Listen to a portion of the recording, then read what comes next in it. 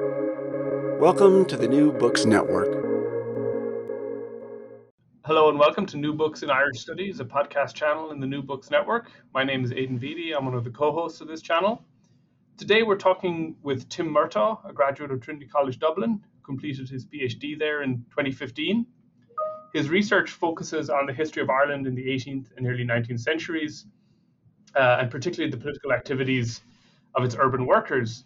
Tim was a historical consultant on the Dublin Tenement Museum at number 14 Henrietta Street, and a book based on his research there will be appearing later next year. Since April of 2020, Dr. Murtaugh has been an archival research fellow with the Beyond 22 project, an international research project working to create a virtual reconstruction of the Public Records Office in Ireland, which was famously or infamously destroyed in the opening engagement of the Irish Civil War in 1922. He has recently published a book with Liverpool University Press, which is based on his doctoral dissertation and is entitled Irish Artisans and Radical Politics, 1770 to 1820, which will be the central focus of what we talk about today. Tim, welcome. Thanks for joining us. Thanks very much, Aidan. Thanks for having me. Maybe if I could start with a very basic question. Who were the urban working classes in late 18th century Ireland? Well, I suppose the most basic point is that they're a minority. Urban workers count for only about 7% of the inhabitants of Ireland at about mid 18th century. Only about 7% of people in sort of 1750 were living in towns of 10,000 inhabitants or more. That's actually quite small compared to, say, English or Scottish urbanization rates, which are a bit more than double, actually. Nonetheless, that's sort of obscuring a few things. It's only 7% of the population, but it's a population that's rapidly growing. Population doubles between 1750 and 1800. Most urban workers would be living in a port city. 8 out of the 10 largest towns or cities in Ireland were ports. I mean, inland cities like Kilkenny, relative rarity. Most urban workers would have been part of the guild system, which had sort of purchase in most of the major cities, Dublin, Cork, Drogheda, Limerick, etc. And so by being part of the guild system, most urban workers were thus artisanals. Artisans or artisanal manufacturing obviously being a system inherited from medieval guild setup in which you have a master with 2 or 3 journeymen and maybe a couple of apprentices, small scale, pre-industrial, etc. Most would have been working in some of the major fields. I mean, obviously textiles is sort of the big one, the big story in the 18th century. Silk and wool in Dublin and Cork, linen in sort of East Ulster. In southern cities like Waterford, Cork, Limerick, agricultural processing, like food processing provisions would have been another big sector. So that's sort of what they're doing. In terms of who they are, in terms of where they're coming from, a considerable amount are from the city they're born in, although there's great growth of the cities. This isn't like sort of 19th century London, where literally it's a net death rate when you actually have to replenish the population. Nonetheless, most of the major cities had fairly large hinterlands they're drawing migrants from. I'm trying to think sort of how else to describe in a sort of broad way 18th century workers.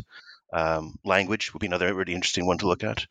This is a broad generalization, but most urban workers would have been Anglophone, not exclusively, but if you look at some of the major sort of conurbations, it's a largely Anglophone culture with some notable exceptions. So, for instance, in Dublin, although the assumption is, it's the capital city, it's exclusively Anglophone, that's very much the sort of the official culture. You still have a minority, if unquantifiable, of Irish speakers. You have evidence certainly of an elite Irish culture, a Gaeilgeoir culture in the city. In the earlier part of the century, you have the O'Naughton Circle, sort of Sean and Tadhg O'Naughton in the 1720s. At the level of usage, you have some little hints that there is a substantial Irish-speaking population in Dublin. As late as 1761, we've got evidence of a Dominican chapel in Bridge Street in the city, where you've got a mass and a sermon being said in Irish at 7 a.m. every day.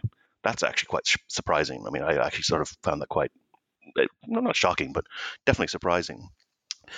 Nonetheless, this would have been a relative minority within Dublin, but if you look further south, if you look to Cork, you're getting definitely a non-Anglophone dominant sort of public sphere. Nicholas Wolfe, who sort of looked at this in his great book, An Irish-Speaking Island, estimates it's about 40 to 50% of Cork city inhabitants in the 18th century are at least conversant in Irish. That sort of chimes with impressions you get from visitors' accounts, which sort of say Irish is very much a lived language in there as late as the 1810s, 1820s. It's common to hear it in the streets. Obviously, that doesn't hold when you look further north in the country. If you go to Ulster, while there is certainly an Ulster Scots slant to certain East Ulster cities, definitely Belfast, Lisburn, Carrickfergus, it's largely Anglophone. So, I mean, there are discrepancies here, and there's no sort of broad generalization in terms of linguistics, but that would be how I would describe it. Obviously, the most obvious thing, sorry, you can cut me off, Aidan, if I'm rambling, but the most obvious one I'm supposed to leaving out is just religion. Who were uh, urban workers in 18th century Ireland? Well, again, there's differences between North and South. In the 17th century, as sort of part of a program of sort of colonization, the cities had been envisioned as sort of bastions of Protestantism, and that sort of idea sort of lingered on to the early 18th century, but that was rapidly changing. Sort of by the 1730s, there's a Catholic majority in Cork, Limerick, Waterford. Dublin is about 50% Catholic by mid-century. It's probably a Protestant. Dublin's probably a Catholic majority city by the end of the century. Looking further north to Belfast, it's not an Anglican city, it's a Presbyterian city, overwhelmingly so, with a very small Catholic minority. I mean, the Catholic percentage of Belfast's population was only about 6 or 7% in this period. I mean, it grows rapidly in the 19th century, as sort of is very well documented. I mean, by the 1830s, its Catholics are about a third of Belfast, but that's very much the future. In the 18th century, it's a fraction of that.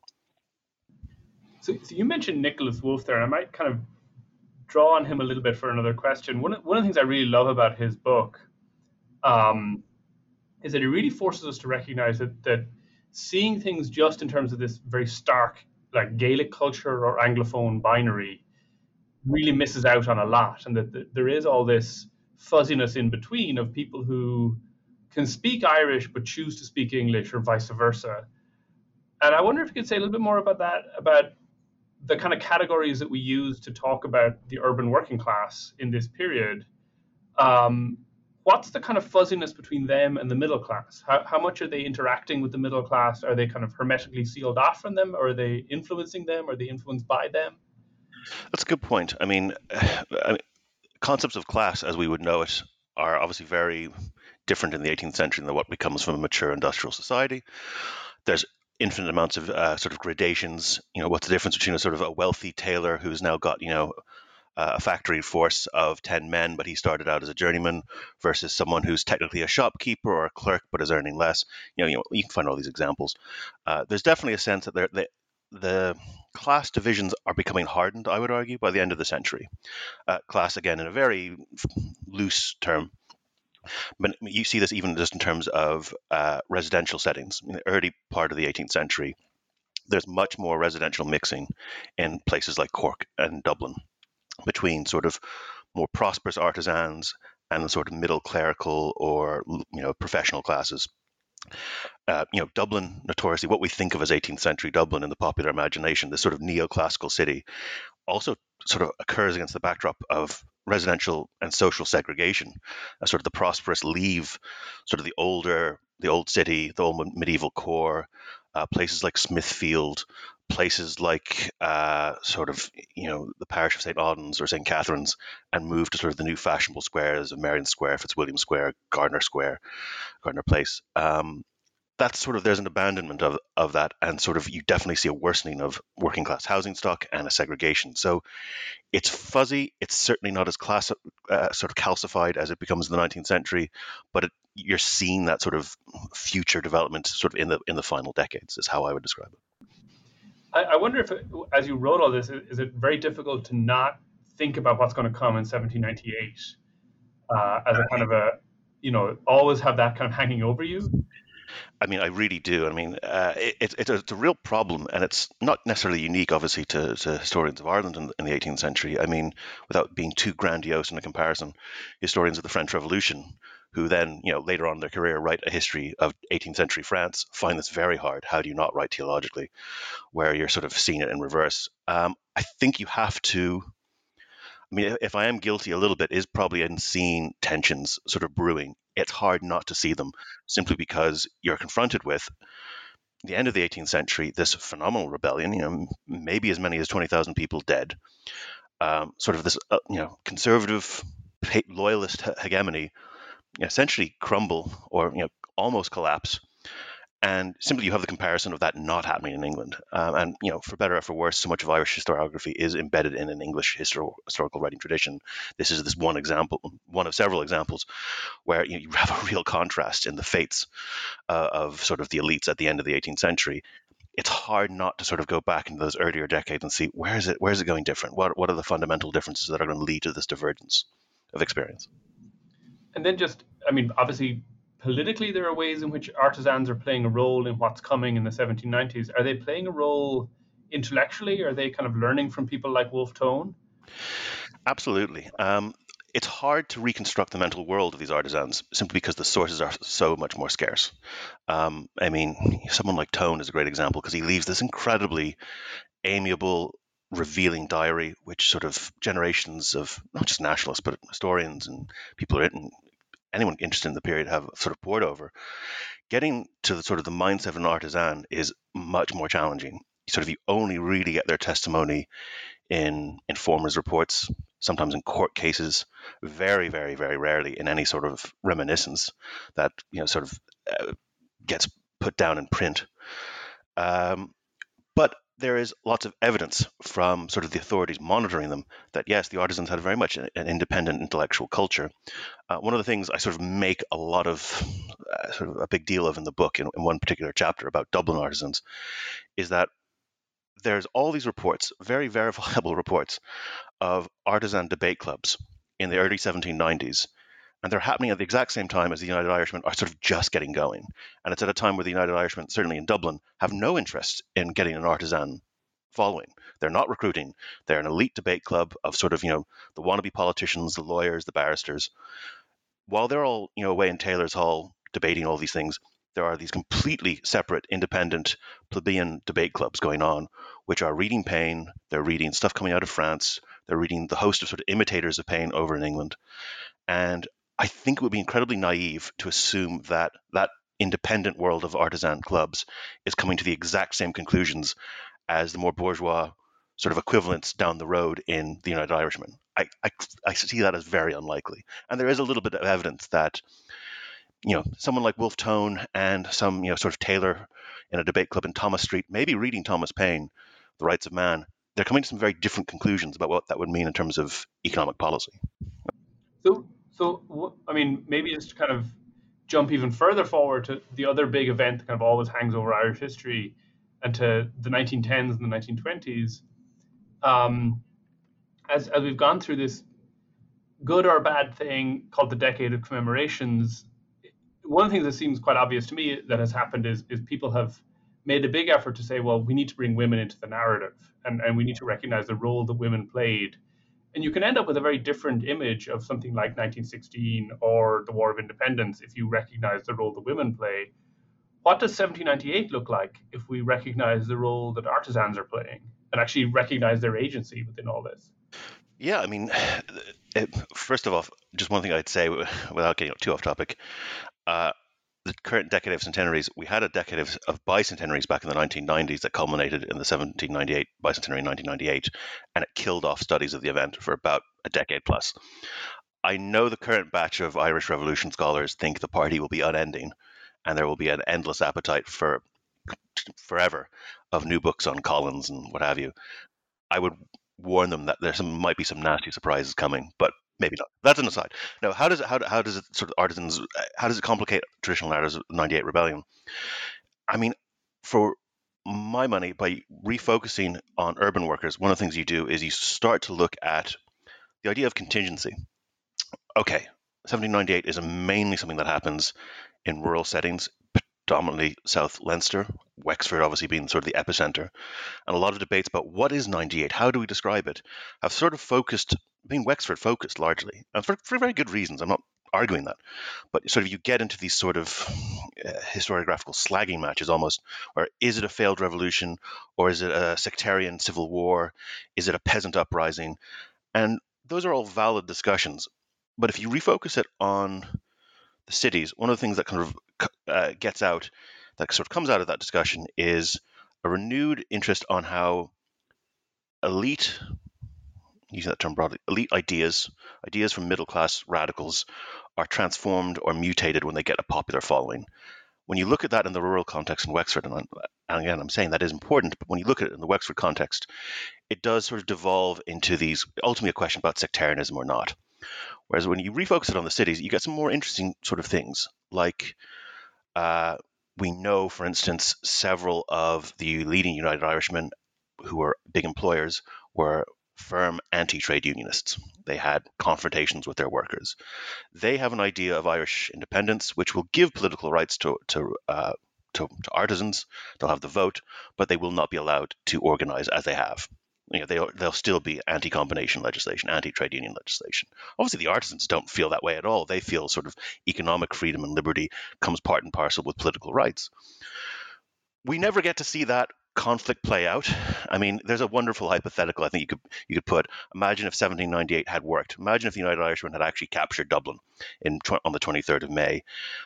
Would we have then seen a replay of, say, the French Revolution? Would sort of there been an 18th century revolutionary Dublin in the same vein as revolutionary Paris? Would areas like Thomas Street and the Coombe have become sort of equivalents to the sort of faubourgs Saint-Antoine or Saint-Marcel, sort of a new Saint-Cloud, sort of challenging Saint-Cloud, sort of challenging sort of bourgeois dominance? We don't know. That's a hypothetical, and sort of counterfactuals like that can be a little bit dangerous.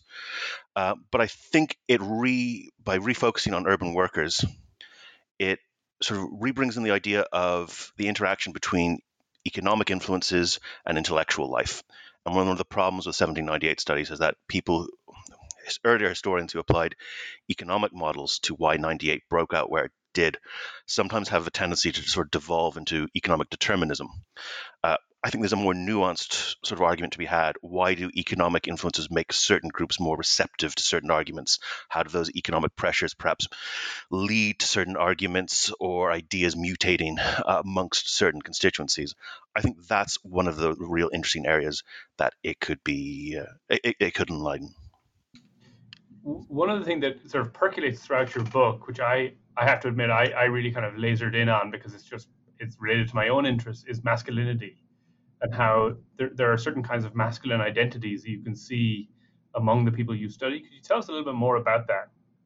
Yeah, I mean, what I found in terms of masculine identity amongst Irish artisans largely confirmed what you've seen amongst studies of sort of artisans in Britain and in America at the same time. I'm thinking here of the work of someone like Anna Clark, The Struggle for the Breeches. The idea that men in the 18th century, particularly artisans, have this identification of their skill and their status as artisans as being very intensely tied up with ideas of obviously masculinity, being a man, being a bread earner, a sort of head of a household, but also a political identity. Most of these artisans do not have the vote. They do not have the franchise. But by being productive members of a community, by having a skill, they are still part of a community and have a sense of citizenship, even if it's not an enfranchised one. And we have to remember that in this period, citizenship, for better or for worse, is very much a masculine construction. Again, this goes into different debates that are, sort of ongoing about the domestic sphere versus the public sphere and gendering of those two different spheres. But I think sort of, pre-1800, there definitely is a sense that sort of to be a full citizen is to be independent. Again, another part of artisan identity, not having a master. Artisans look down on people engaged in domestic service because unlike a journeyman who can sort of switch masters, they're beholden. The sense of citizenship is definitely masculine. It's the sense that sort of you are out in public, you are not confined to the domestic sphere, you have a voice in public affairs, even if it's not a full vote. And there's also this other aspect of sort of artisan culture, particularly journeyman culture. There's this romantic idea of what the guild system offers, which is that you're an apprentice. You're an apprentice for usually 7 years. You live with your master. It's sort of a stewardship of your labor. But then you become a journeyman, and those are your years where you sow your wild oats. You can go out and drink and sing bawdy songs and have sex with loads of people, and then you become a master, and then you get married and settle down.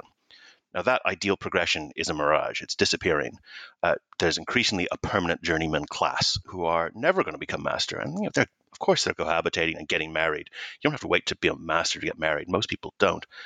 But there is still this sort of bachelor ethos of the journeyman lifestyle, which can tend to misogyny because it's got this sort of ribald quality. And that's coupled with the economic pressure of employers are increasingly going outside the guild system. They're employing people who haven't served apprenticeships, and that includes women. And they're using female labor, which they're underpaying. It's cheap female labor to undercut journeyman wages.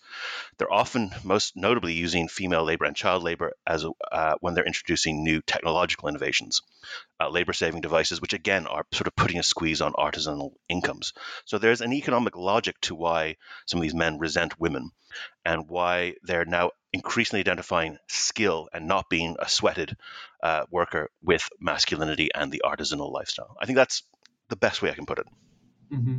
I mean, it's sort of fascinating, but also perhaps for you is quite frustrating to think that they're clearly looking out to the Atlantic and know what's going on politically and intellectually, and yet trying to actually quantify that and have like definite evidence of that is probably always slightly elusive. Very much so. I mean, it's a sort of a red letter day when I can actually find an artisan's own words in the archives. I mean, it's there's that quote from some sociologist, sort of peasants don't write, they are written about. You can sort of say something similar for artisans. You often get evidence of their political activities, their clubs, from other people in court cases, police reports, but most notably, and this is probably most problematically, in informers' reports. One of the things I'm really aware of is that my best source for the associational and political life of these people I'm studying are informers, who are people who are shopping out their friends and acquaintances for money. They're sort of the definition of an unreliable narrator. Yet they're our best angle in. You got to take their evidence with a pinch of salt, but sort of that's what you're working with. So I'm very aware of the limitations of what I can do. The only thing I would say to that is artisans, particularly urban artisans in the bigger cities like Dublin, do provide you one thing, which is they did interact in the printed word with the authorities. They petition parliaments, they petition guilds, they petition municipal corporations for their rights, to complain about the masters. They write articles, or they commission articles to be written about their grievances to newspapers. Now, these are formal documents, so they're not sort of going to be Wolfe Tone's diary, or letters between William Drennan, or sort of that stuff you get from middle class radicals. But nonetheless, you're getting some of their worldview, albeit through this filter. So maybe as we kind of tie up this conversation, if we could move a little bit from class and gender into race. At the later parts of your book, you talk about how a fear of radical Irish artisans becomes a theme in British politics into the early 19th century, like obviously in the post-98 period. And I would have assumed that this was just to do with a kind of a paranoia that comes out of anti-Irish racism, but you seem to have a different answer. I was wondering if you could talk a little bit about that. Yeah, absolutely. I mean, okay, first off, I'm not writing off that idea that there is sort of anti-Irish racism and paranoia. Sort of that sort of prototypical Paddy image, which becomes so sort of pervasive in the mid Victorian decades. It's an embryo, and it's there, it's forming. But yeah, I know it's a cliche, but that the old saying, just because you're paranoid doesn't mean they're not out to get you. There is a basis for sort of British paranoia about sort of Paddy coming and bringing the seeds of revolution. There is a massive exodus. This is sometimes underappreciated. Again, the focus has often been on where do sort of the leaders of 1798 go. They exile themselves predominantly to America, some to France. If you're part of the rank and file, you don't have that option. You hop a boat, and a lot of them, there's very good reason to get out of Ireland, or to certainly get out of their home city. There's a white terror. There's a retaliation for what happened in 98, and then with Emmet in 1803. It's a good, if you think the authorities know who you are, if you're well known to the cops as a radical artisan, get out of Dodge. Where's the easiest place to go to do that? Well, where there's employment, where you can get a sloop over to Chester, to Liverpool, Manchester, Paisley, go through Port Patrick, and there is a huge flood of Irish labour, and Irish skilled labour particularly, going to the new industrial cities of Scotland Lancashire, and also the sort of manufacturing base of early 19th century London. Some of this, again, is not, I mean, it's hard to disentangle what's sort of politically motivated emigration and what is simply just economic motivated. I mean, for instance, in Glasgow and Paisley, the same years around the rebellion are also years where employers are experimenting with power loom weaving of cotton and actually have a sort of a labor deficit and are finding particularly East Ulster spinners and weavers as very attractive employees. So certain things are happening at the same time. So not every rebel is not every immigrant is a rebel. There's a lot of people just migrating for economic purposes. But I mean, they're all agreed that there is a good hardcore of Irish radical sort of provocateurs, to use an imperfect word, in places like Stockport, Manchester, Liverpool, in sort of the East End parishes of London. And you see this. I mean, again, there's a recent book out on the Cato Street Conspiracy of 1820 by a guy called Vic Gattrell, which really traces, sort of with forensic detail, some of the old United Irish haunts from sort of pre-1798, where United Irishmen had been sort of mingling with English radicals sort of before the rebellion in London, and sort of how some of those circles still sort of persevere into the 1810s and 20s. But you see evidence of Irish agitation in the great sort of post-1815 agitations like the Spa Fields demonstrations in 1816. There's definitely a strong Irish contingent in Peterloo in 1819. Cato Street, I've already mentioned. Arthur Thistlewood, the planner of that conspiracy, is definitely eager for Irish support, which he seems to think he'll get from certain parishes like Lambeth and Moorfield in London. So it's not entirely a figment or a racist presumption by British authorities. There really is a strong Irish contingent in sort of the radical underworld of Regency Britain. So as I think what you're talking about here really shows, I mean, this is a book very much grounded in really rich archival history and grounded in the pre-1798 period in Ireland, and yet it's clearly also looking out both methodologically and kind of temporally and geographically to the broader world. Irish Artisans and Radical Politics is published now by Liverpool University Press. As I think what Tim has been talking about has shown, it's a really wonderful and rich book and deserves to be read. Thanks so much for joining us. Thank you so much, Aidan. I really appreciate it, and thanks for having me on.